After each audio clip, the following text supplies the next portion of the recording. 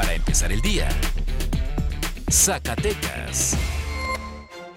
Buenos días, jueves 24 de diciembre del 2020, momento de la información para empezar el día con Meganoticias Zacatecas. De manera oficial, el Partido Acción Nacional, Revolucionario Institucional y Partido de la Revolución Democrática anunciaron la coalición Va por Zacatecas.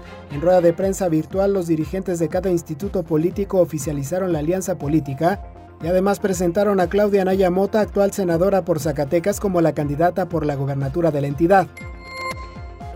La Secretaría de Seguridad Pública informó sobre un reporte al sistema de emergencias 911, donde se especificó que sobre la calle Ayuntamiento del fraccionamiento Nuevo Zacatecas, perteneciente al municipio de Jerez, se escucharon detonaciones de arma de fuego. De inmediato se movilizaron corporaciones y personal del Ejército Mexicano. Al arribar al lugar se encontraron con 3 domicilios con impactos de arma de fuego, asimismo casquillos de diversos calibres. De los hechos se reportaron 3 personas lesionadas.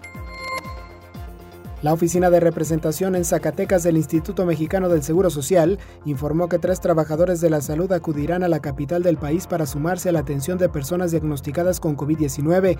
El objetivo es reforzar la capacidad de servicio para pacientes con el virus del SARS-CoV-2 ante la etapa más crítica de la pandemia en dicha zona del país.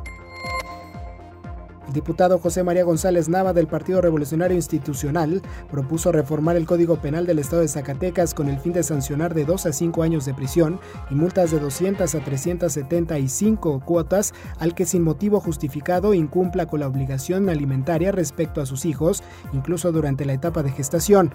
González Nava precisó que las mujeres embarazadas en situación de abandono son parte de un sector de vulnerabilidad e indefensión, por lo que la legislación en la materia prevendrá que se ponga en riesgo el bienestar de la madre y del menor aún en la etapa de gestación. Este jueves iniciará en México la vacunación contra el COVID-19 a personal de salud, así lo informó el miércoles el presidente Andrés Manuel López Obrador, luego de que en el país llegara el cargamento de 3,000 dosis, el primer lote de vacunas de la farmacéutica Pfizer, proveniente de Bélgica, y hasta el último día de enero se prevé que lleguen a la nación latinoamericana 1.4 millones de dosis de las 34.4 millones de vacunas adquiridas a esa empresa. Ahora usted ya está bien informado para empezar el día con Meganoticias Zacatecas.